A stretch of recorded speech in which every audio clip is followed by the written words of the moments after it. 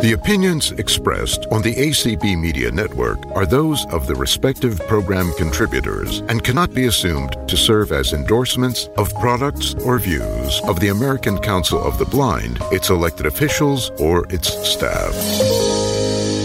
This is ACB Media, the broadcast home of the ACB 2022 Conference and Convention.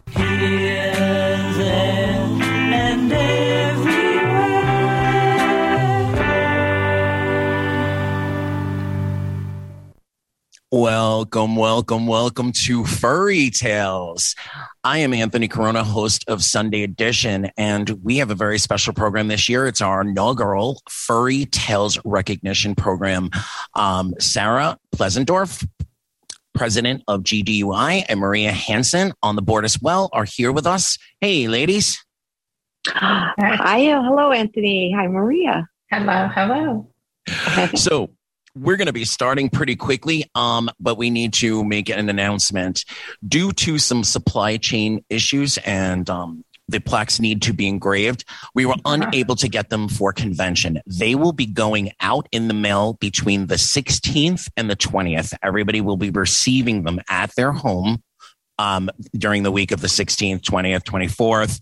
If for some reason by the 24th or 25th you haven't received your plaque, please send us an email and we will get tracking and find out what's going on for that. So sorry. This is our inaugural year and we're learning a lot. And Sarah, next year I think it'll be a lot smoother, right?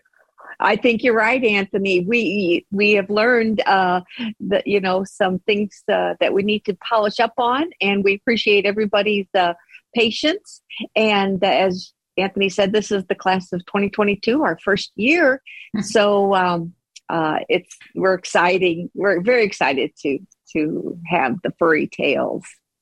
So, Sarah, absolutely, we need to give you, your board, and all the members of GDUI a huge round of applause for greenlighting this project, for underwriting the cost of the plaques. That every picture frames, really, they're beautiful. They're paw shaped. They're going to have a nice inscription. The inscription that we chose to go with, it was 2 feet, 4 paws, 1 heart. So you'll see your dog's name, the class of 2022 Furry Tales, that inscription. And then under that is a 4x4 inlay where you can place your own photo of your skilled professional. So we're going to go straight into our pre-recorded, those who could not join us here in person. We're going to hear their letters, a little bit about them and their dog. And then afterwards, we're going to talk to some folks that are here in person. So, Sarah, any other remarks before Jeff runs our presentation? If anybody's interested in joining GDUI, it's $15 and visit our website at gdui.org. That's all I have. And Maria has a minute. You can still buy drawing tickets for the 4 plush pups in harness until noon convention time on Wednesday. You can go to gdui.org and purchase them via PayPal or call the office. And the 3 convention specials that we have, $5 off the pouches, the harness signs, or the accessible beacons. You can do that on the website through PayPal or again, call the office. Sarah, what's that number? It's 866-799-8436. Thank you. Oh, and the drawing for the pups will be at 5:30 convention time on Wednesday. So buy the tickets by noon on Wednesday. Thank you. All right. Awesome. And Sunday Edition airs on ACB Media One every Sunday at 1 p.m. You can find it on all your major podcast catchers right after the show airs live on ACB Media One. The 3rd Sunday in August, we will be running a Furry Tales presentation to coincide with the website, with the pictures, the testimonials, et cetera, et cetera. So we're really excited about that. Please look out for announcements. And Jeff, if you're ready, we're ready for our presentation. I am so very excited. A friend of mine, a huge supporter, and I think you've been on the board of GDUI, as well as a huge supporter of BPI and Sunday Edition. Margie Donovan, please tell us about your puppy. Furry Paws nomination. I am nominating my first seeing eye dog, Winston, who was a male black lab, for the Furry Paws Award. I obtained Winston in 1981 when I was still in high school. Many people to this day remember Winston and I as a team. Some would even say we flew downstairs without taking a step. Winston and I made such an incredible team we influenced many people to apply for their first guide dog. Winston completed high school and undergrad school with me. He was in my wedding and at the birth of my son. Even though Winston was an outstanding guide, and he left a lasting impression for many blind people, I am primarily submitting this application as he also served as an animal-assisted therapy dog. Winston and I volunteered for the San Francisco SPCA in their animal-assisted therapy program. We visited many locked psychiatric units for youth and adolescents. While we always took in another animal from the program, Winston was the only dog allowed in, as he was a guide dog. The last 10 minutes of every session, I took him out of harness and allowed the youth to play with him. For many of the youth, Winston brought out a level of confidence and willingness for these youth to participate in the animal-assisted therapy program. According to the staff, some participants commented that this is more like being at home, having a dog to play with, while the residents did not necessarily care for all the animals we brought in, such as a skunk, a raccoon, a tortoise, snakes, and chinchillas. They always showed up knowing they would get to have time with Winston for the last part of the program. Winston especially loved playing ball with the youth after they were done loving on him and petting him. Winston brought a therapeutic aspect to this program, which otherwise would not have been allowed, as pet dogs were not allowed inside. One very memorable and tearful moment came when Winston and I were providing animal-assisted therapy at a senior facility in San Francisco. A lady began petting Winston and a few minutes later she had begun speaking about her dogs she previously had in her life. These were the first words this woman had spoken in more than 10 years. According to the staff was quite moved, and they shared this story with me. I was awestricken. I had heard for years how dogs can really help people in many ways. I had no idea that they could encourage someone to speak after years of not speaking. Winston also served in preschools and grade schools to teach students about guide dogs. Following the presentations, I allowed children to pet Winston. In summary, Winston served as an incredible guide, a therapy dog, an educator, and he influenced many to get their first guide dogs. Winston was a male black lab. He was my first guide. I was 19, senior year of high school when I got him. And, I remember when I got the letter with my airline tickets, and I had a P.O. box at the time, and I was jumping down the stairs of the post office so excited. And then I got an airplane. I got there, and then I got my dog the next day. And it was the best thing in the world. At that time, I still had some sight, but I was a full-time cane user. And moving from being a cane user to a guide dog user was phenomenal. A few things that stand out in my mind about Winston. The week we got home, we were crossing a street, and he saved my life. A car came out of nowhere, and at that time they taught them differently. He crossed my body, and I stopped, and then the car went by, and we got to the up curb, and he turned around, and I kid you not, this dog jumped up in the air, put his front paws on my shoulders as if to say, I'm such a good boy. And that kind of clinched the deal for me. Class is one thing, and then you get home and you're in real life. The other thing is, even to this day, so many people have told me that Winston was the one that made them get a guide dog. Seeing us as a working team and flying all over the place. And I was young and much more athletic, and we did fly. And I did animal-assisted therapy with him, which is really, really cool. He completed my undergrad and my graduate school, and he was in my wedding, and he was under the bed when I gave birth to my son. So he really was a key element of probably my first 10 years of my adulthood. My son was 3 when I retired him, and the one thing that I remember is on the way back home, he says, I wish we could have kept Winston. And I'm like, it's a little late now. He was just not only a phenomenal guide, and he taught me so much about guide dogs. And, I never cleaned up after my dog then. I'm ashamed to say it. And after that, I learned to clean up. But he was just an incredible dog. His personality. I'll tell another quick story about him. I had scolded him for something he did wrong. I can't remember what it was. And he was in my bedroom, and I had guests over. I had an apartment, and he was crawling out of my bedroom on his belly so I wouldn't hear his chain. And my sighted friend says, Winston's at the kitchen crawling out on his belly. I'll never forget that. He seemed to always outsmart me in one way or another. So I'm so honored and thankful that my first guide that I got 41 years ago on July 17th, we came home, and is being recognized for his incredible work as a guide, as a therapy dog, a dog that saved my life, a dog that impacted, I would say without exaggeration, at least 25 people's lives. And there's still people who think we fly downstairs because of Winston. Thank you. I have to know, under the bed while you gave birth? And is it true that your first always holds a special place in your heart? Yes. Absolutely. I used to think it gets easier to retire a dog. It gets harder the older you get, I think now. But Winston has that special place in my heart. Each dog does, but the first really that transitioned me from a cane to a dog holds a very special place in my heart. And after, you've had multiple guide dogs, after all these years, is there anything that you would have done differently with Winston, knowing all you know now? Oh, absolutely. And please tell us, under the bed, we need to know, under the bed while you gave birth, how did that happen? Well, he came to the hospital with us, and he slept through it all, miraculously. Only a lab could do that, I believe. He didn't care. He slept through it all, and when we got home with the baby, it was just normal for him.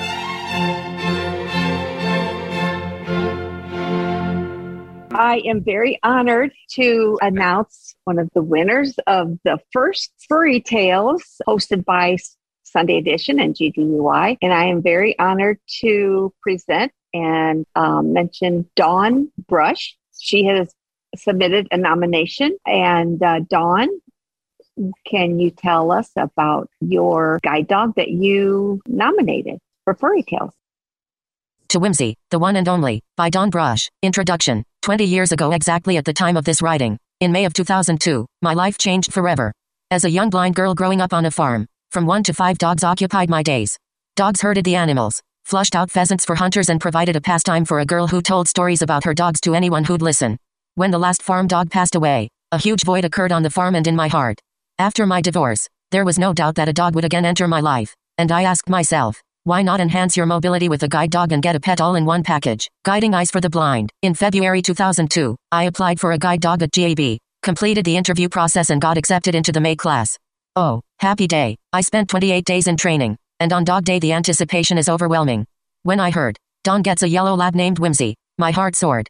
The trainer brought her into the room, and Whimsy, or Whiskey as Grandma called her, put her paws on my lap and licked my face. What a thrill. I couldn't stop touching her silky ears and soft fur. The bonding process is unique for each team, and I remember the exact moment I felt that connection. I placed Whimsy on her tie-down in my room, and I went into the bathroom. Suddenly, I heard her whine. I knew she missed me and that our bond was complete. For our graduation, Luann, Whimsy's puppy raiser, made the 7-hour trip to share the day with me and the precious dog who melted our hearts. Friends of Whimsy. Once again the farm came alive with Whimsy, who rode in the pickup, enjoyed rides on the golf cart, guided me down the country roads and chased a cat. We flew to Arizona to visit my parents, who wintered there. Whimsy chose her favorite people, including Sydney, a little girl who walked Whimsy on her leash and stated, "Whimsy, you crack me up." For a treat, Whimsy loved carrots and followed Rita to her park model and sat on the step to wait for her carrot. When I worked at the SD School for the Blind, students would say, "There's Whimsy." Oh, hi Dawn. You know who ranked first? As one friend put it, "Dawn, I've never seen you smile so much." Whimsy and I showed staff and students the importance of guide work. During a state convention of the blind, Whimsy and I sat at the front table. When my parents walked in, she stood up and ran to them. College days. After a lapse in attending classes at the local university, I questioned whether Whimsy would remember to take the jog in the sidewalk. Sure enough, she found it like a pro. During lecture she laid quietly by my desk.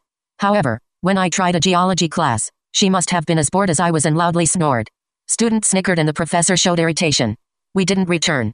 On the day of college graduation, I felt proud of my achievements, especially with a guide dog on my team. Top-notch work. During our 10 working years, Whimsy safely guided me across streets, traveled with me on icy sidewalks, talked with students at schools, attended Lions Club meetings, and accompanied me to the homes of clients, which brought them great joy. Final journey. All too soon the time arrived for me to retire Whimsy to my parents, where I could often visit her. On the day before I left to train with a new dog, we attended church where I cried through the entire service. At home I fiercely hugged my dog and took off the harness for the last time. Fast forward to October 2014, when I woke in the morning. My dad said this wasn't going to be a good day because Whimsy had suffered a stroke. The traveling vet came to put her down. The pain of loss was so horrific that I didn't think I could survive. I purchased a beautiful urn made of wood to honor her. An article, "To Whimsy Be the Glory," earned her second place in a contest to honor service dogs. Thank you for the opportunity to share some memories/tales of Whimsy as I followed my dog. Thank you very much. I am so honored to be a recipient because this isn't for me. This is for Whimsy, my dog that I I trained with at Guiding Eyes for the Blind in 2002. And at that time, some of you knew me as Dawn Flewellen. I was married to Dean Flewellen for over 20 years. And at the time that I was at Guiding Eyes, the divorce became final. Some of you old timers in ACB knew me back then. I grew up on a farm. I had a dog in my life since I was a very little girl. Grew up with, at one time, I had 5 dogs that were my friends on the farm. At one time, we had 27 puppies that we raised and sold. And so that gives you an idea of how much I care for dogs. And I decided that I wanted a dog, and rather than to get just a pet dog, why not get a guide dog? And then I'd also have a pet. So when I sent in my application to Guiding Eyes, got accepted, went there. Oh, wow. It was cool. And when I first met Whimsy, she put her paws on my lap and licked my face, and I knew that we were friends. But as I mentioned in the article, we bonded when I was in my room one day. Actually, I was in the restroom, and Whimsy was on her tie down, and I heard her whine, and I knew that she was missing me and that we had bonded. Whimsy had so many friends and does to this day. People still talk about her. When I trained with my new dog, Meadow, a year ago, one day when I was at my church, someone came up to me and said, "Oh, how's Whimsy?" Well, Meadow is also a yellow lab, although she looks somewhat different. But, you know, that's just the friendships. And people just loved Whimsy and just always talked about her. And she was just a special, special dog. And she changed my life because I traveled faster. I crossed streets quicker. And those are the wonderful, wonderful areas of having a guide dog that really, you know, help me. I now have Meadow, who is the third dog. Breezy is the middle child, and she retired in New York with her razors. I kept Whimsy because at the time I could not give her up. So she lived with my parents, and I got to see her a lot. And she and Breezy, they got along just fine, along with a Cavalier King Charles Spaniel named Maya. You know, that's the way it was. What's your favorite memory of Whimsy? My favorite memory of Whimsy, I think it was actually, you know, when we bonded, and there are so many. She just always seemed to be very attentive to me. When I would take a nap, she would lay by me. And when we went to bed at night, she laid in a different position. It's those memories that just stay in your heart. Thank you so much, Dawn. We are so happy that you nominated Whimsy, and we can't wait for you to see the finished product on the website. I will be so proud. Thank you.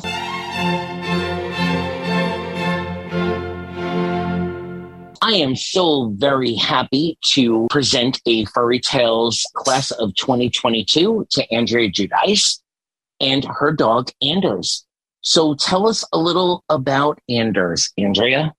On February 18, 2013, I met Anders, my 7th guide. He was a big furry stranger, cute and friendly but an unknown quantity as a partner. He did not bolster my confidence when, moments after meeting him, he exuberantly spun in circles chasing his tail. To make matters more ominous for my belief in him as a guide, he caught his vigorously wagging tail and promptly fell over. My precise thought, I am going to die, and die spectacularly. Even at 17 months old, Anders worked like a veteran guide. He embodied the very essence of leave work. At work in harness, he was a consummate professional. Out of harness, he was a goofy lummox. Anders gave 8.5 years of service. He, without complaint, guided in the cold, hot, wet, and snow along both familiar and completely unknown routes. Sure, I lavished praise, treats, pats, and ear scritches. However, these fell ridiculously short of the mark when measured against the enormity of all he gave to me. I offer a day-in-the-life glimpse of the A-Team, when something becomes so routine as to overshadow its amazingness. Let me tell you about my walk home from the store today. I left the store and cut through the parking lot to the small sidewalk located at its far side, strategically located amongst the bushes and trees, with bustling cart-pushing people, large trucks backing away from the loading dock, for whom I was smaller than their blind spot, and cars whizzing to and fro providing moving obstacles to be avoided. I walked past the bus, Currently not running as is often the case because the driver takes a break at this location. Sitting at the bus stop just beyond the parked bus, I passed the garbage can, obviously recently emptied as it gave off no smell, and paused at the driveway to the post office. I continued along the sidewalk to the mid-block crosswalk, the first of two in front of my apartment complex, that is directly across from the path I took when heading out to the store 20 minutes earlier. After crossing the street, I headed down the first of four possible paths to enter my apartment complex, all of which I use regularly. Coincidentally, the one I used this morning when leaving for the store. Traversing this diagonal path, shifting slightly left to avoid the almost complete blockage created by the traffic barrier used to discourage driving on this pedestrian walkway, I continued to the intersecting path on the right, again one of many similar paths that I need to take to get to my apartment. After taking a left onto yet another intersecting walkway, as before one of many, I took the fifth sidewalk on the left, my front walk, finally arriving at my front door, a front door that is at the end of a front path, all of which are identical and can only be distinguished by reading the numbers above the mailboxes located outside each apartment. So why have I shared this story? The reason is that as I was returning from the store, I realized that I was thinking of the walk and all the details I just outlined as nothing special, when actually every step of that journey was amazing. Because I was working my guide dog, each aspect of the walk home highlighted above was accomplished as a result of the extraordinary training and prowess of Anders. Through his skillful guiding, nonverbal communication, and our remarkable partnership, I was able to walk straight across a parking lot to a very small section of sidewalk, not worry that the non-reliable, yet so necessary to me when using my cane, orientation cues of the bus stop and garbage can were unavailable this day because of the non-running bus and non-smelly garbage can. Stop at a driveway that is unmarked and difficult to distinguish and go directly to the mid-block crosswalk. Follow a bewildering maze of intersecting paths and go unerringly to my front door, which is like all other front doors in my complex. To do all this without seeing any of it is so awesomely, unbelievably amazing. Yet due to the ease with which Anders does his work, I allow myself to think of it as just business as usual, and I expect this is how he sees it. I could search every dictionary ever published and would still never find the right words to express my unending respect or fathomless gratitude for you, Anders.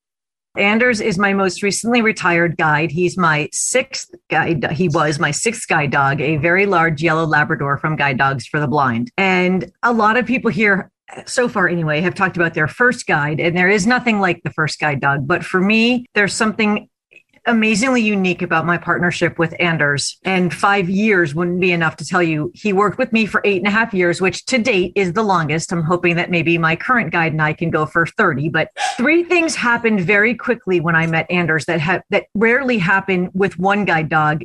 Never mind having all of them happen with the same guide dog. The first is that I truly and honestly fell in love with him within seconds of meeting him. It was like unreal. And I literally felt everything just fall in love with his enormous self. The second thing was that very atypically, when I picked up his harness handle and we started to work, that very first time, we worked in sync as if we had been working together for many months instead of it being our very first workout, which is hugely abnormal and atypical. And the third thing was that although Anders was only 17 months old when I met him and had truly only completed his training I got him on a Monday, received him Monday evening, started working him Tuesday morning. He had completed his training the Friday before. He worked as if he were a seasoned guide. He worked as if he were a reissue guide that had already had experience in the field. So those were 3 remarkable things that set my partnership with him apart within the first 8 hours of meeting him. And that's how our partnership went the whole time. He was and continues to be a remarkably intelligent, ridiculously goofy, enormously magnetic animal. He had the most amazing ability to be completely focused when he was working. And yet when the harness came off, the switch that switched was so quick that people would think he had no training at all. I was in a park one day with him on a leash, not in his harness. And some people came along and I was so proud. And I said, "Oh, this is my guide dog. He's off duty." And they said, "Oh, he's one of those dogs that failed." And I said, No, he's a guide dog. He's just not working right now. And the gentleman rested his hand on my arm and he said, "Dear, are you going to be safe to get home?" So his off-duty self was he truly embraced the when work is done, work is done. One of the most endearing things about him, well, there were so many, but when he was excited about something, when he had found what I was looking for, when he found the elevator or found the park bench or the garbage can or whatever it was, he would jump up in the air like a little kid jumping up and down with joy. And sometimes he'd jump so high, like his front feet would clear my shoulder. He just was so happy that he'd done what I asked. He would, of course, never do that at street crossings or someplace where it wasn't safe, but he just was so delirious with joy. He outthought me all the time, ran circles around me mentally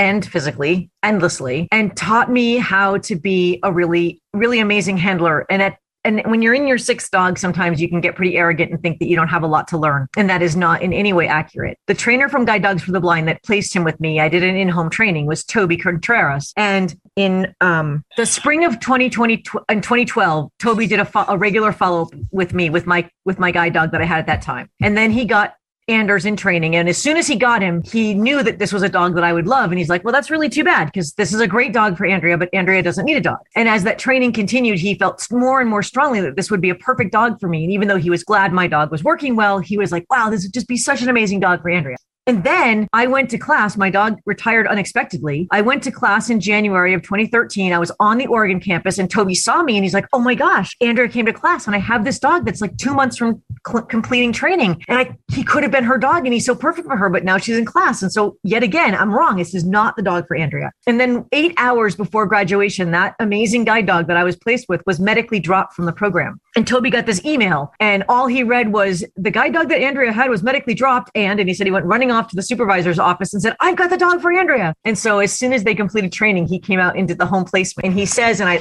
this is just the most amazing quote. He says that in all of his years of placing dogs, this is the gold standard of his placements. And in spite of everything and in all the dogs, and they're all wonderful and amazing and we love them all, but there's something so amazing about my guide dog, Anders Gus Judici Hooper, because he's now a Hooper because he has a new retirement family. And I'm so honored that he's receiving this award. He so richly deserves it. Well, thank you so much for sharing that. Your letter was amazing, and we're so happy to induct Anders into the class of 2022 Furry Tales.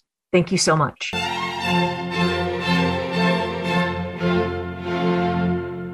I'm very honored to announce that Annie Chiappetta nominated her guide dog Verona to the Furry Tales event, and we are very honored that she is one of the winners. So, Annie, if you would please tell us about Verona. My Forever Dog, by Anne Chiappetta. Leaning upon the words of writer and journalist John Grogan, Verona was not just a good dog, but a great one. Former family, friends, colleagues, and clients commented on how politely she interacted with them. Often, she would lay her head on a knee for petting or offer her belly for a rub and instinctively know when to intervene with therapy clients. She even knew when to stay on the dog bed during contentious couples therapy sessions. She deserved a gold medal for the endless hours of knowing when and how to approach clients in their journey of pain and trauma. I could not have chosen a better canine partner for a dog guide and co-therapist. Here are a few snapshots of how much Verona achieved in her role as my canine partner. The time I sat with a traumatized child on the floor, Verona between us on her back, both of us inspecting a paw, assisted me in building upon a trusting, therapeutic relationship. Another time as a family and I were talking. The 5-year-old and Verona fell asleep together on the floor under the conference table. She was perfect with relieving stressful or boring meetings with loud snoring and puppy dreaming. When she retired, the local news sent a photographer into the office to take her picture and the reporter wrote an article and it was featured on the first page of the lifestyle section. After retiring from being a guide dog, Verona and I received our therapy dog team certification from the Good Dog Foundation and worked with 2 local libraries in a reading program for children. A child would sit with Verona on the floor and read to her. When the kid was finished, I'd say, Verona, isn't that great? In a happy voice, and she would wag her tail and the smile that blossomed on the child's lips was like sunshine on a cloudy day. Another great story is how devoted she was with my husband, Jerry. Once she retired, Jerry would take her upstate to hike in the woods. One year he put out the turkey blind and shot a turkey. Verona was not gun-shy and seemed to instinctively understand how to be a good hunting companion. He shot a big tom turkey and stepped out of the blind and said, "Let's go get it," and she ran past him, trying to pounce on the huge bird in its final minutes. She was a great canine ambassador and impressed everyone who knew her. She kept me from harm more than once, pulling us from a huge sheet of ice that slid into the crosswalk from the top of an 18-wheeler, going around innumerable construction barriers, avoiding a collision with a speeding bicyclist, open holes in sidewalks, and hustling me away from an unstable and violent street person who threatened to beat you in your ugly mud. She inspired many of my blog posts, poems and essays. She is the focus of my memoir, Follow Your Dog, A Story of Love and Trust. She was the right dog at the right time and she has a forever place in our hearts. Thank you for taking the time to read and hear about all our guide dog stories. Every one of them is a canine hero. Thank you, everybody, for the opportunity, and listening to the stories that I've just heard just warms my heart. Verona was my first. She was a black lab from Guiding Eyes for the Blind. And the first thing that I could say about Verona is that she was probably a lot smarter than me, a lot calmer than me, a lot more empathetic than me, and she taught me so much about myself and what I could tolerate and what I could achieve. I got her in 2009, and every day The whole time I was at Guiding Eyes, she taught me new things. Originally, she was my co-therapist when I was working as a counselor. And then after she retired, she became a Good Dog Foundation therapy dog, and we worked as a team. Then she was instinctive and intuitive about who to comfort, how to comfort them, and when not to comfort them. And I always wondered about that. Like if I had somebody who was acting out in my therapy room or whatever, Verona just knew when not to engage. And I always found that really interesting about her. She just had this way of being. I will say that having had her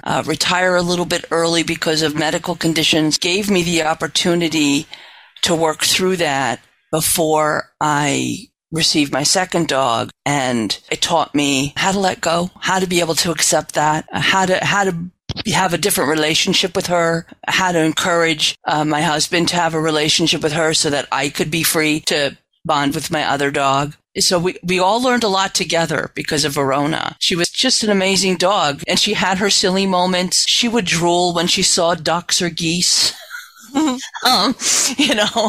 Stuff like that. She, and uncontrollably drool at, like we would be sitting at the bus stop and she'd see pigeons and she would just start drooling. I'd be like, oh, that's just, that's unladylike. And she loved to jump into any body of water. If she wasn't on leash, she would be in the lake or be in the pond. She was very good with cats. And when I asked my puppy raiser about why she was so good with cats, my puppy raiser, Verona's puppy raiser, she said, well, I have a funny story about that. And I said, yeah. She said, well, when I first got Verona she had a ranch in Massachusetts. She said that when Verona saw the cats in the ranch house for the first time, she chased them all over the place. And she was like, oh my God, what do I do with this dog that chases cats? How am I going to stop her? But by the time I got Verona, she wouldn't like that at all. She had gotten over her cat chasing.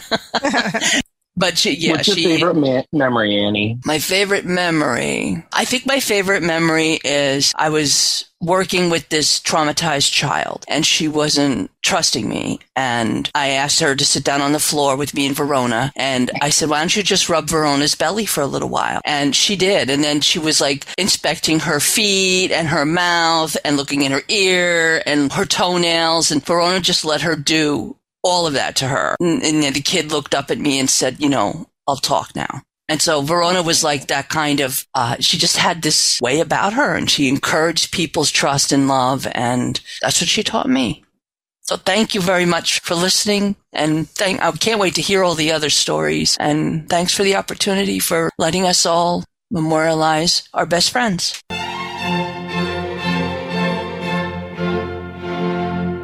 The reason that I wanted to partner with GDUI and do Furry Tales is I truly feel that Bodhi, that's my current guide dog, my first guide dog, I feel like Bodhi saved my life. When I lost my sight suddenly at the age of 40 years old, I was lost and the cane just wasn't doing it for me. And, they gave me a shot at Guide Dog Foundation way before 2 years of complete and pure independent mobility skills. But the trainer that came down to do my walk with me thought he saw something in me and said, this guy needs a dog. And I was not partnered with Bodhi. Actually, Bodhi was a replacement 4 days into my training. And I had his brother, Al, who subsequently became a DEA dog. But Al was just way too much dog for me. And I found myself in a mall where we were training, literally yoking him to the point where he was coming up off his paws. And they're yelling at me, no, control him. You're the boss, etc. And I'm saying to myself, I can't strangle this dog. I can't do this. And I thought to myself, okay, if I can't make this work, then it's over for me. And then they said, let's try you with another dog. And they put the harness handle and the leash in my hand. And from that moment, and I kid you not, everybody listening, from that moment, when I walked with Bodhi, I knew it was it. They told me at the school, I was the only one who was a first-time dog user. They told me at the school, it's going to take 6, 8, maybe even a year until you fully trust this partnership. I trusted him from the moment we started walking together. And so thinking about, we have the Angels Wall and the beautiful, tributes that we do to our members. I was so excited to do a beautiful tribute to the dogs that have meant so much to us. Thank you for that, Anthony. Patty Slavy has nominated her puppy, Reagan, and we are so proud to introduce Reagan into the class of 2022 Furry Tales. Patty, tell us about your relationship with Reagan. Well, I'm eager to share about Radiant Reagan.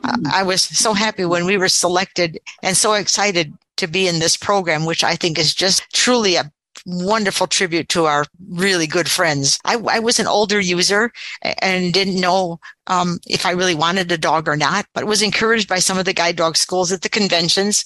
And then I applied to a school here in Wisconsin called Occupaw's Guide Dogs. And that's where I got Reagan. She came as a British Yellow Lab. She's a very beautiful dog. Everyone tells me she's a very, very expressive dog. Everyone talks about how she smiles, how much she talks with her eyes, and is just happy, the happiest animal I've ever met. And I also grew up on a farm, so I've had dogs all my life. And she is a very happy, but very quiet and comes sometimes kind of shy dog. But when you pick up the harness, she is ready to let's get up and get moving, as they say. She was raised in Oshkosh, which is where one of our state prisons happens to be. And part of the program that they have in that city is they pick certain dogs and certain groups of men that are trained specially to work with the guide dogs. So she actually stayed in the prison for a few months. And when she returned from Portland, where she actually had her guide dog training, before she came to me, they had written to my trainer and begged them to please bring her back because they wanted to have a party for her. And I just thought that was so special. And she came with gifts from them, homemade treats. And it was so touching to know that, oh my gosh, this dog is really special. And she was. When she came in and sat down, laid down actually right by me and met her sister. I have a small Pekingese dog. And within 5 minutes, that Pekingese dog made sure that Reagan knew she was the princess and that Abby, the other dog, was the queen.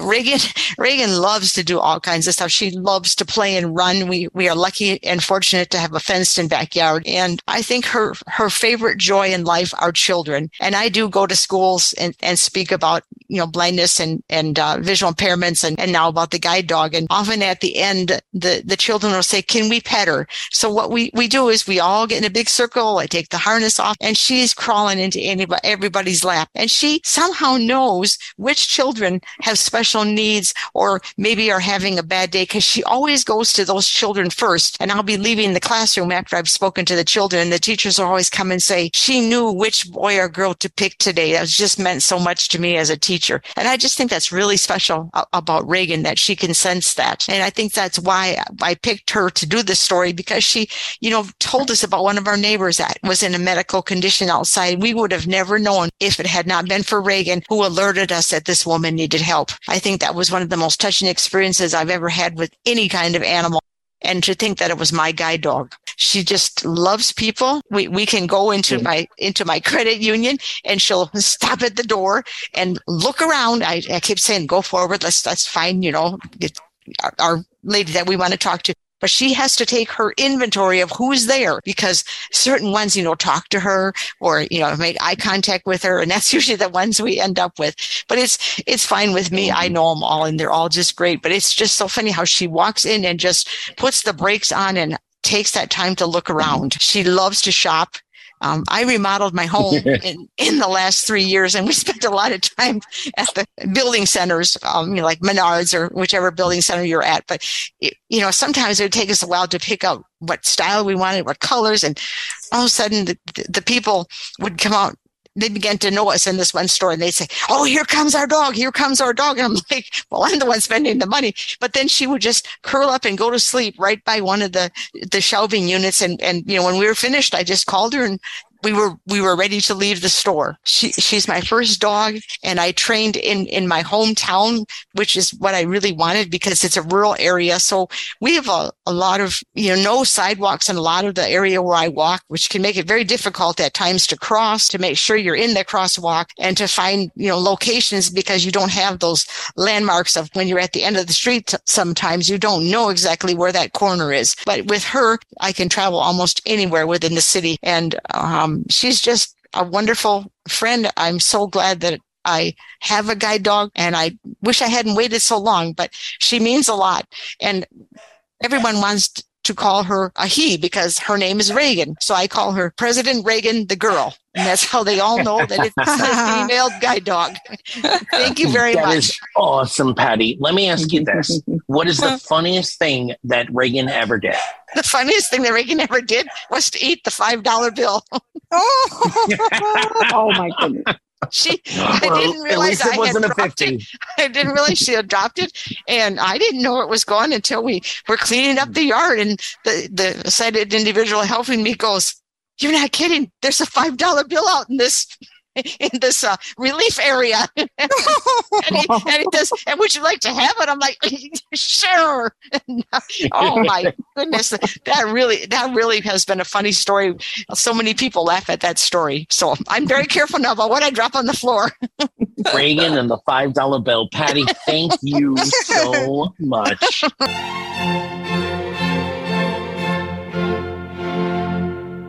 I am very honored to announce that Maria Hansen nominated one of her dogs in the Furry Tales event.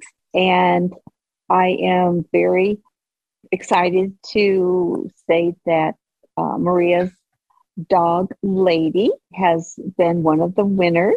So Maria, please tell us about Lady. Furry Tales nominee. I nominate my second guide, leader dog Lady, for a Furry Tales award. She was just 15 months old when we were matched in 1969, and we were a working team until her passing in 1977. We spent our first year together at the University of Michigan, student teaching and obtaining a secondary teaching certificate. The following year, we moved to Manhattan to begin a master's program at New York U. Living in New York City felt overwhelming at first. Trusting one another, we progressively expanded our travels throughout the city by learning to use buses and then subways. Next, we spent a year at the University of Stockholm. We reached a compromise with the Swedish Royal Veterinary Society to exempt Lady from a 4-month quarantine. Lady was the first guide dog to enter Sweden via this accommodation. We returned to New York City, finished an MA and taught at a public high school in the Bronx. We attended Columbia University School of Law from 1974 to 1977. We spent the summer of 1975 at the International Institute of Human Rights in Strasbourg, France, and the summer of 1976 representing a non-governmental organization at the United Nations Sub-Committee on Human Rights in Geneva, Switzerland. We continued that work at the U.S. Mission to the United Nations New York, and at various non-governmental organizations dealing with human rights. I remember attending a lecture given by Professor Ruth Bader Ginsburg, RBG. She stated that under common law, wives were considered to be the personal property chattel of their husbands along with their horses and dogs. Lady took exception to that statement, stood up and started banging her harness against my desk in the lecture hall. We once went on a tour of Natzweiler-Struthof, the only Nazi concentration camp on French soil. We were originally denied admittance because, it was said, Lady might be upsetting to others on the tour when the camp was operational. Guards had patrolled the perimeter between double fences with German shepherds.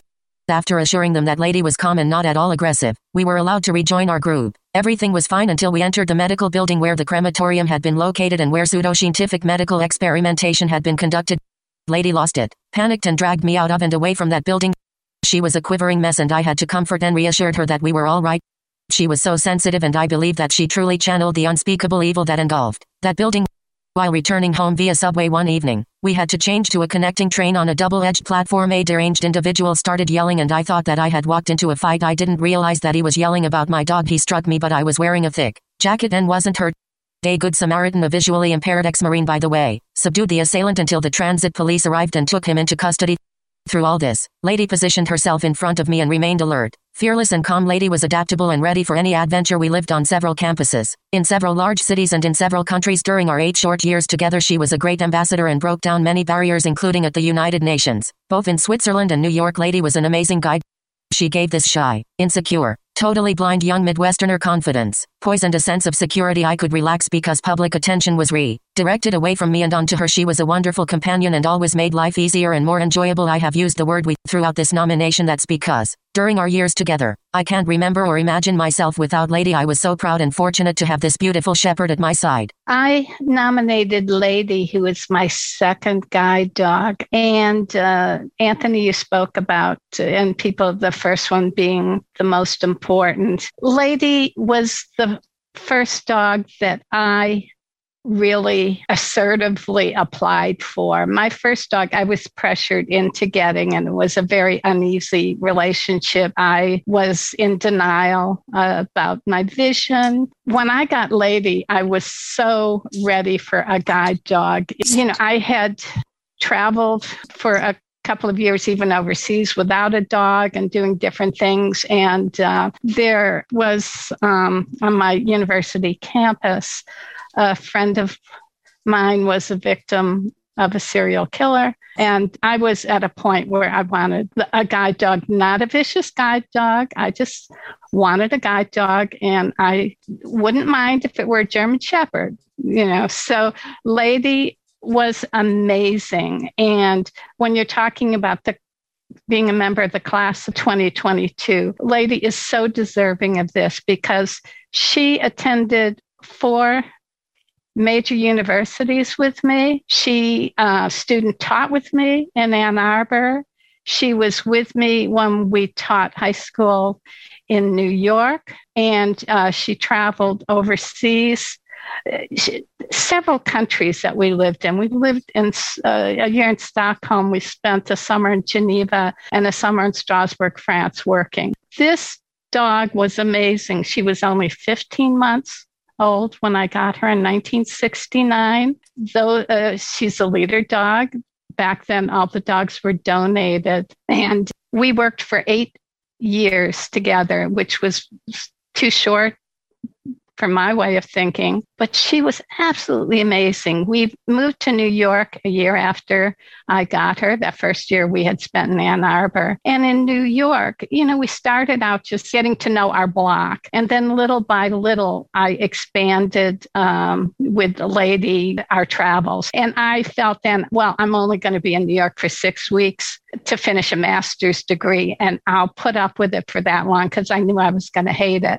And that was like 50 years ago. But Lady, we didn't have any additional O&M instruction. So we were on our own. And little by little, we learned to use buses on our own. We went down to a subway and little by little learned the routes.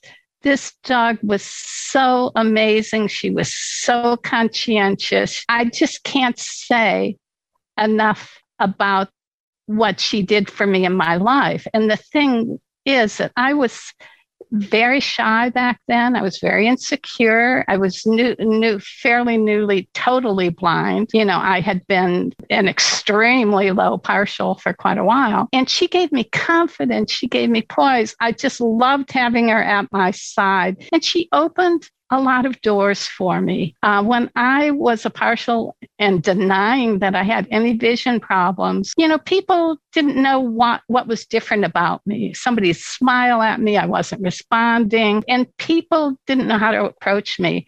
With a guide dog, people came up, oh my God, that dog is so beautiful and so amazing. And you know, such a life changer. And from then on, I could never imagine myself going through life without a guide dog at my side. And, you know, in my nominating letter, I mentioned some of her amazing stories, but she truly is deserving of this award. And I really thank Sunday Edition and GGY for passing this award on to Lady. She really deserves the recognition.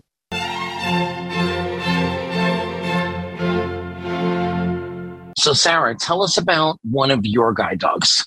Well, right now, I just received my 3rd guide dog, Megan, in this past April. But my journey began with my guide dogs in 2000. At the age of 43, in January, I suddenly lost my vision. And within 2 weeks, I went from being able to see and drive and work full time to I lost at least 75% of my vision. So my world came to a screeching halt there, and I still had kids at home. They were a little older. My self-esteem, my self-confidence went straight down the tubes. I was insecure, depressed, and I just didn't know how to live as a blind woman. And I went through rehab and things such as that. And then in 2006, I met someone in the Lions Club,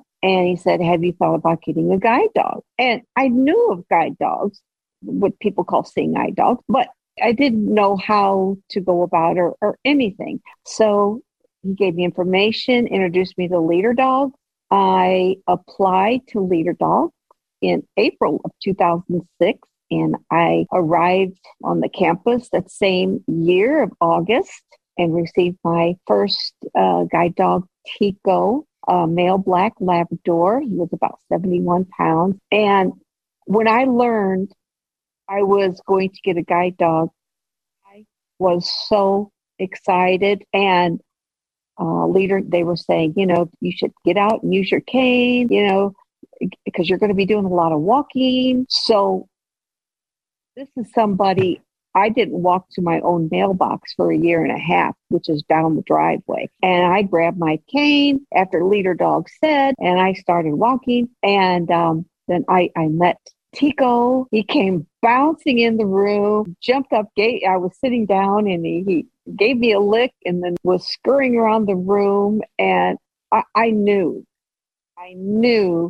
this was the door that, God closes one door and opens another. And this, I found my door that God opened for me. And it was amazing. Our first walk, the first time putting the harness on, and I took a hold of that harness and said forward, and I just burst into tears. I was and the freedom that it gave me to walk and the confidence, I stood taller.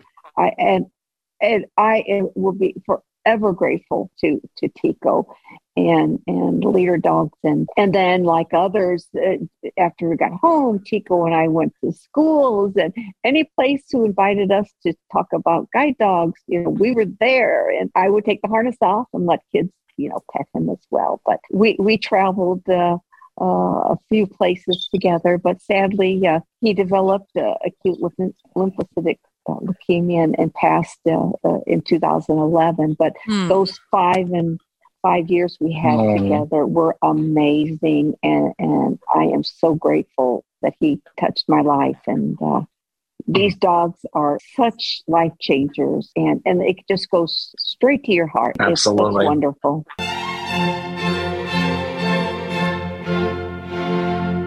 I am very honored to announce the winner of one of our class of 2022 Furry Tales Black, which goes to Linda Schneider. And Linda, please tell us about your dog, Ives, that you nominated. Ives the Dancer, Linda Ann Monica Schneider, April 14th, 2022. As my previous dog, Teddy, began slowing down, I applied to Seeing Eye again for home placement in 2018. Because of my increasing difficulties with balance and arthritis, the school knew that I would need a special dog who could do some of the things that Teddy already learned. They decided to wait until 2019 or early 2020 after my hip surgery to send an instructor to do a Juno walk at my home. When they eventually did, they were concerned about whether I would have enough use for a dog, given my restricted mobility. In 2020, the pandemic struck. Eventually, Seeing Eye and all the major schools had to suspend their in-building classes on account of fears of spreading the virus among the staff and students. For a while, the school even closed their kennel facilities until it was safe to resume operations at the facility. Also, many states began to impose quarantine requirements for travelers going and coming from their jurisdictions.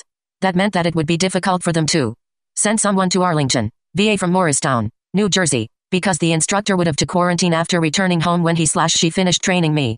For 2 months after Teddy died, I was completely without a dog, for the first time in 43 years. Seeing I knew that I needed to retire Teddy, and they said they were trying to find the right, special dog for me. They knew about my physical limitations. I didn't know when the quarantine window would open up enough to let someone come from the Seeing Eye, and I knew that if they started classes in the meantime, they couldn't necessarily keep a dog in reserve for me. Also, no one knew when the vaccines might be developed.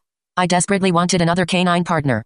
Despite my own concerns about my mobility and stamina, I told God in tears that I really wanted to have another good dog again. After Teddy died, seeing I kept looking for the right dog, the Lord must have intervened. The quarantine window opened up for a short period of time. The school called to say that they had found a possible good match. On October 9, 2020, Tom Pender came to my house for another home placement. It turns out that he was the instructor who trained me at the school with my fourth dog, Gemma. In 2002, he brought me Ives, a black Labrador/Golden Retriever cross. Ives was born on January 26, 2018, and he was almost 3 when he came to me. The delays in training schedule caused by the pandemic might have resulted in his being the oldest non-breeder guide with whom I trained. Ives, for whom he is named, happens to be the patron saint of lawyers. On the following week, Tom worked with us on the route to church and some walking in the neighborhood, as well as trips to PetSmart for supplies and an ID tag. Because I'm now retired, we did not have to practice anything to do with the work environment. We just had the window of opportunity and time. The quarantine was imposed again while we were training. Poor Tom had to isolate for a period of time at home after he came back from training us. Ives is a very gentle, loving dog. He works conscientiously and patiently with my slow pace, and he is very solicitous for my welfare. I call him my dancing partner, because he seems to sense intuitively how we need to move together. He knows when to let and when to follow. He shares qualities with my other previous 5 dogs. Like Vincent, he keeps close track of what I'm doing and where I am, reminds me of what I usually do, and seems to understand what I say to him. Like Mickey, he has an upbeat, happy personality and loves company. Like Remus, he knows how to bring me a ball in my hand when we play in the living room. Like Gemma, he is prompt to comfort me or calm me down if he thinks that I am unhappy or upset. Like Teddy, he provides solid support for me on steps and curbs. He also is a big snuggly, cuddly bear and likes to love me and be loved and patted. He is another manifestation of God's love. I have won the puppy lottery yet again. I have a black Retriever cross Ives. He is my 6th guide dog. I thank you very much, and as one of the furry tales. Thank you, Linda. We look forward to hearing how much you love your paw-shaped photo frame plaque when you get it. Thank you very much.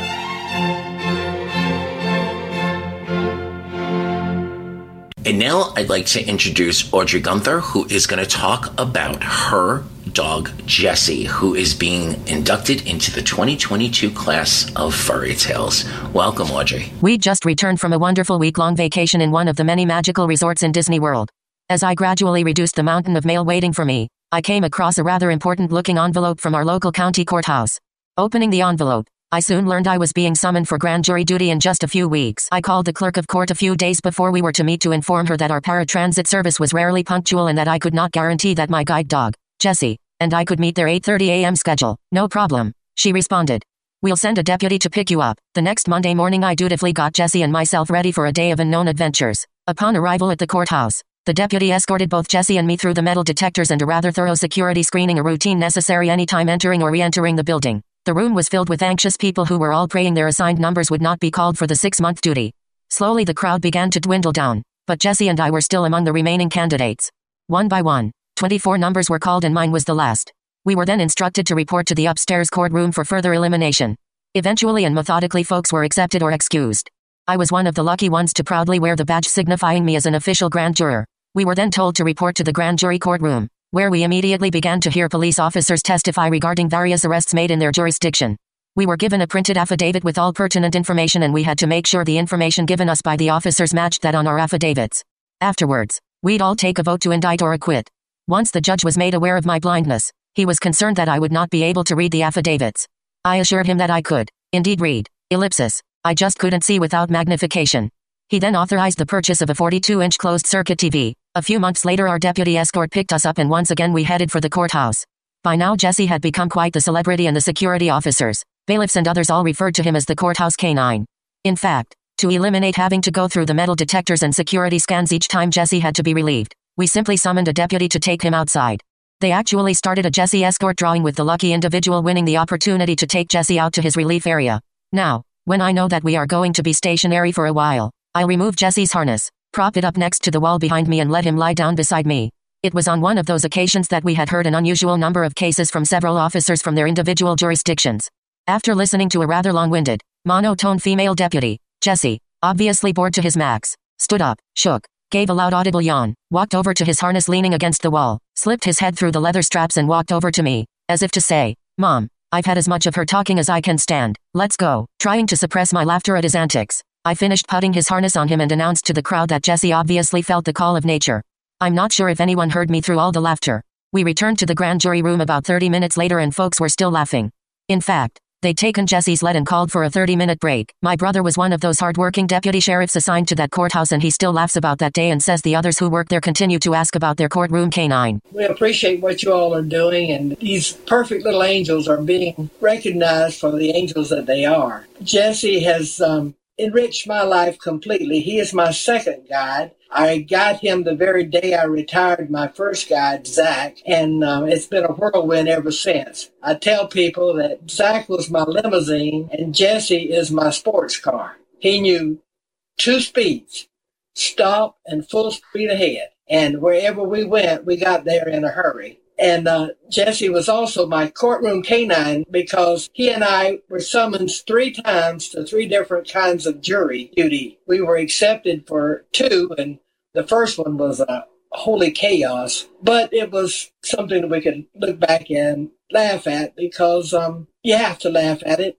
People's ignorance sometimes is so ridiculous that it's comical. But we do appreciate being recognized, Jessie being recognized. Jessie will be 14 in about 35 days. We thank God for every minute that we have him here with us. And he's here somewhere looking for something to eat, I'm sure. That seems to be his full-time job now, is to look for something to eat. Anthony, I have Laurel Jean here, and she can share some of the things that Jessie and I have been able to do over the course of the last, it's been 11 years now. Yeah, it's been a while. The first thing that I remember is Audrey being so concerned, having retired her first guide and looking toward getting her second guide and wondering about their bond and how they would be together. And one of the things I told her was, I'm sure he'll do some endearing little thing that will warm your heart and you two will just be just right for each other. And so when she got home with him, that very night when she got home, I was there, and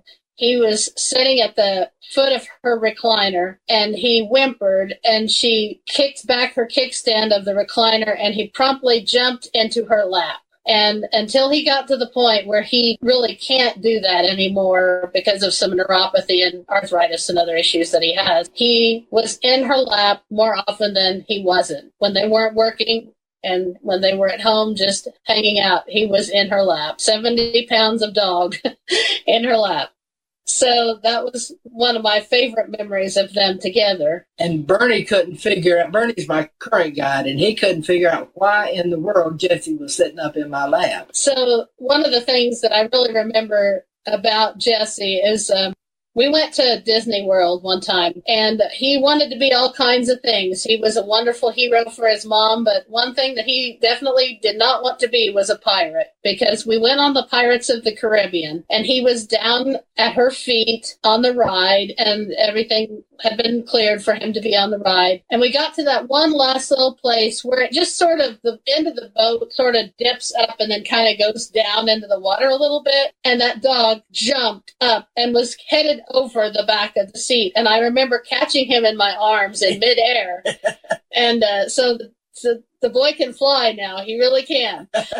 Thank you. Those are some wonderful memories. Thank you for sharing. And I hope that when you receive the plaque, you're excited by it. And in August, the website will go up and we will forever be able to remember Jessie, the pirate dog, the non-pirate dog.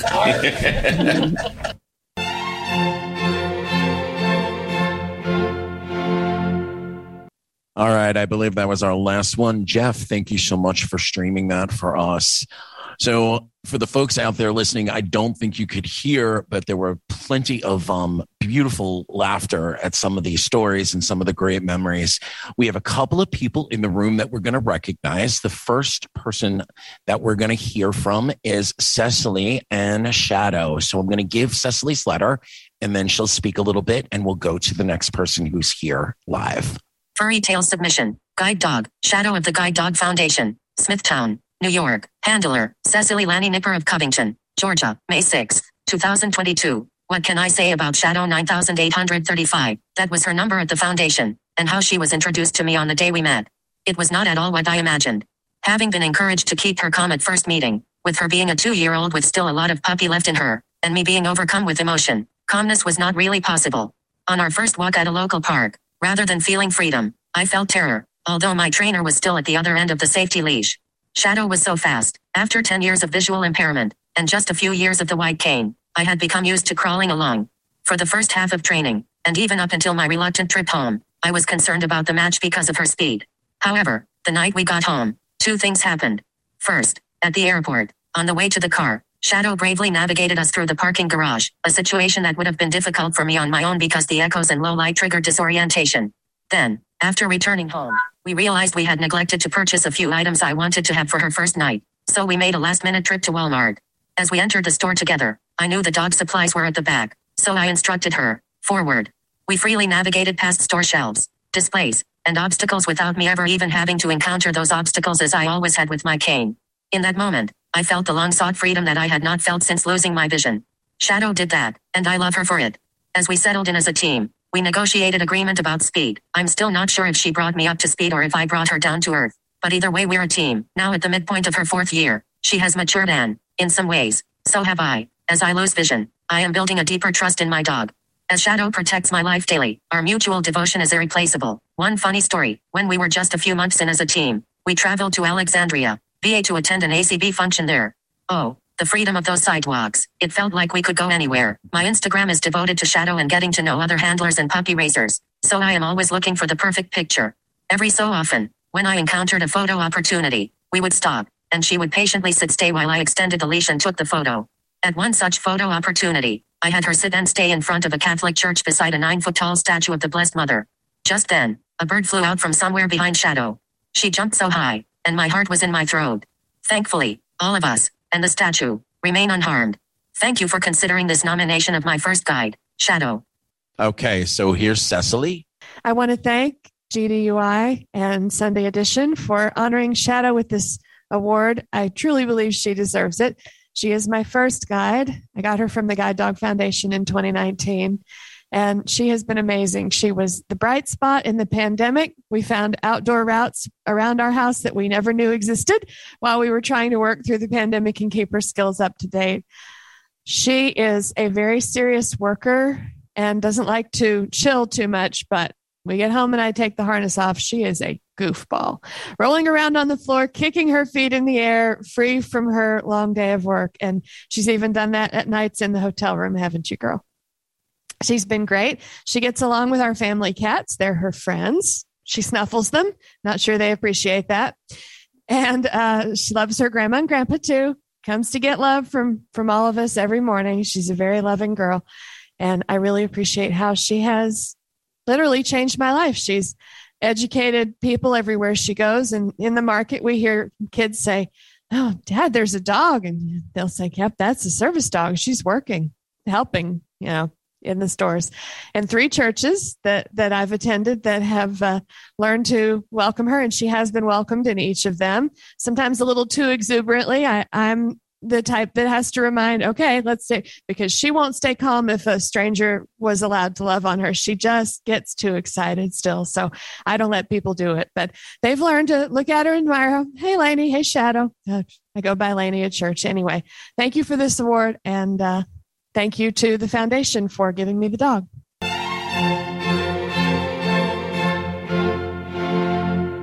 My name is Kathy Lyons.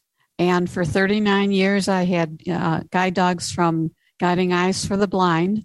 And I'd like to talk about my first dog. When I got him, they said his name was Allen, Allen. Well, I had a sister named Ellen, and friends of mine had a son named Alan. It was so confusing. But the worst part was, every day we went downtown and passed Allen Street, the driver would call out, "Alan," and my dog would get up.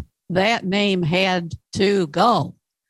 So I renamed him, and I had been singing, "What's it all about, Alan?" So I thought, oh, now I can sing the song the right way. So I named him Alfie. I was on the nightly news, and the YWCA had a run that night. And there were a couple places in the run where there was a loop. So I skipped the loops and did the rest of the walk. And the Channel 4 people, that was a CBS affiliate in Buffalo, just ate it up. They thought it was terrific that this woman was out walking with her guide dog. And about 5 times that night, we heard on the news. And when we come back, Kathy Lyons and her guide dog, Alfie. And then after about 5 of those, they actually ran the story for a good 5 minutes. So the next day at the Y, there was a message for me. This woman had called me and she wondered about the dog. So I thought to myself, well, if she's complaining, I can hang up. If she's complimenting, that's fine. And if she wants to know more about Guiding Eyes and all of that, that's fine too. I figure this is a win-win situation.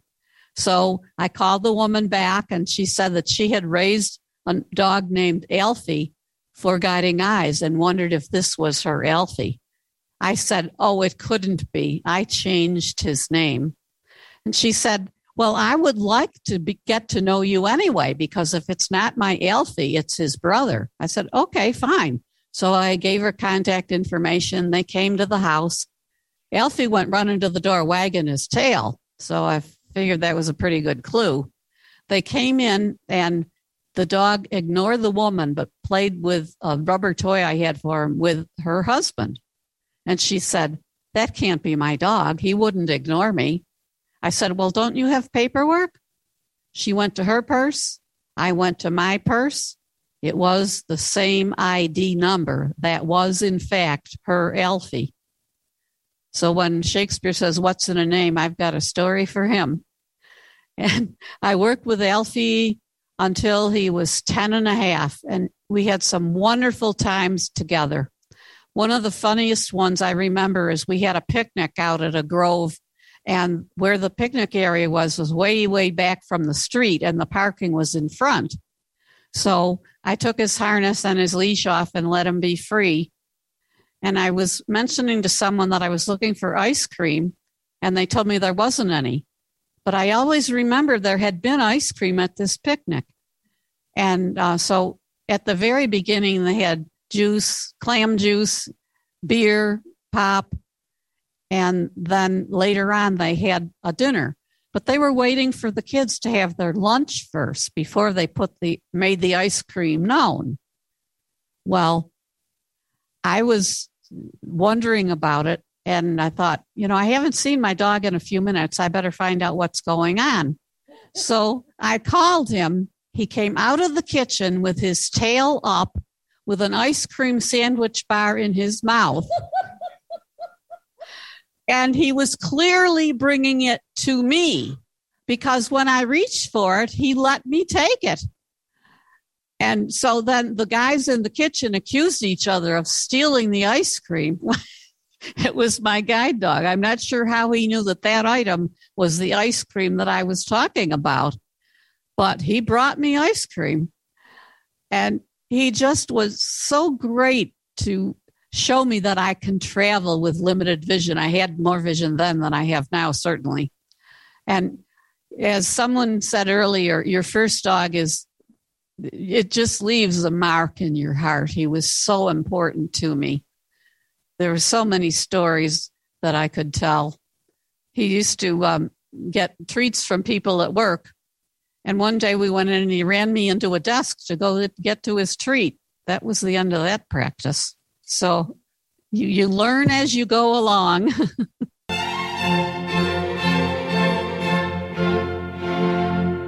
We have an honorable mention, as it happens in the world of guide dog users. Sometimes you get your call for your next guide dog unexpectedly. And we had a beautiful submission from Deanna Noriega, who will also be recognized, but she was unable to come to convention this year because she is now receiving her, I think it's 8th dog. But we're going to have her on that Sunday edition, the 3rd Sunday in August, when the website will go live, and we'll talk to Deanna, and she will have at that point have already gotten her plaque, and we'll get to know her and her puppy. So Sarah, do you have any closing remarks before we close this out? Oh, Anthony, this has been a terrific event, and Furry Tales and all of these stories it's just amazing what our guide dogs do for us, not just guiding us, but just within our lives. And thank you, everybody, for submitting your nominations and everybody for attending. And thank you, Anthony, for bringing this to GDUI, because this was your creation from the beginning. So thank you for including us. Absolutely. We're going to take just an extra couple of minutes because Rebecca and Alicia are here. I was calling out, but I guess they didn't hear me. So let's recognize Alicia first. Okay, so hi, I'm Alyssa, and I guess my dog Opus was chosen to be acknowledged for Fuzzy Tails. Opus was a leader dog that I worked with or had for 13 years. We did a lot of great adventures like everyone else. The title of my story that I wrote about him was Chocolate Brown, Rich and Sweet, because that's basically what our experience was about. He was one thick-headed, strong-willed, hardworking boy, and we had many adventures, but it ended up being a very rich and sweet experience to go through that journey with him. He was my first, only, and last. And that's probably the way it's going to stay because I agree with the first thing. So thank you for choosing him.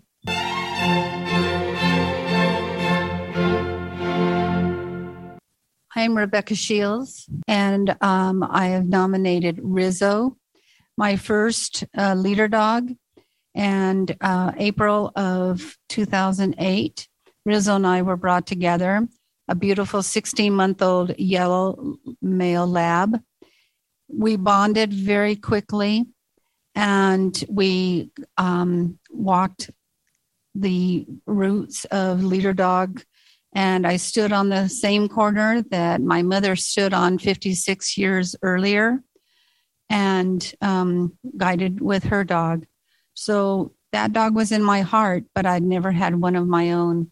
Rizzo was a wonderful dog, and I want to thank the people who have put this together, Anthony with Fuzzy Tails and GDUI, and our shining stars that you've chosen, and those who have, will, and continue guiding blind people to shine the paths where they walk.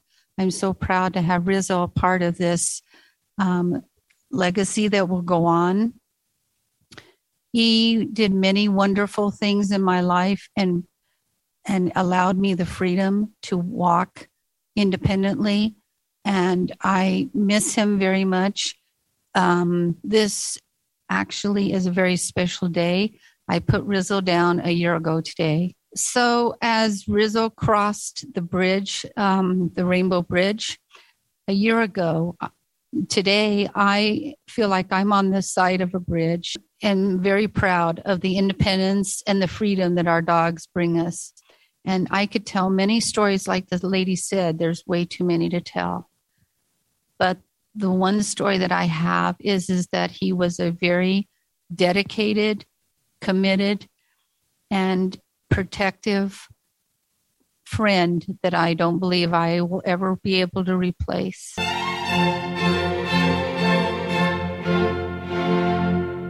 Thank you so much. All the letters that we were not able to get to today, Kathy and everyone else, will be on the website and on Sunday Edition. Thank you so much for listening to Furry Tales 2022.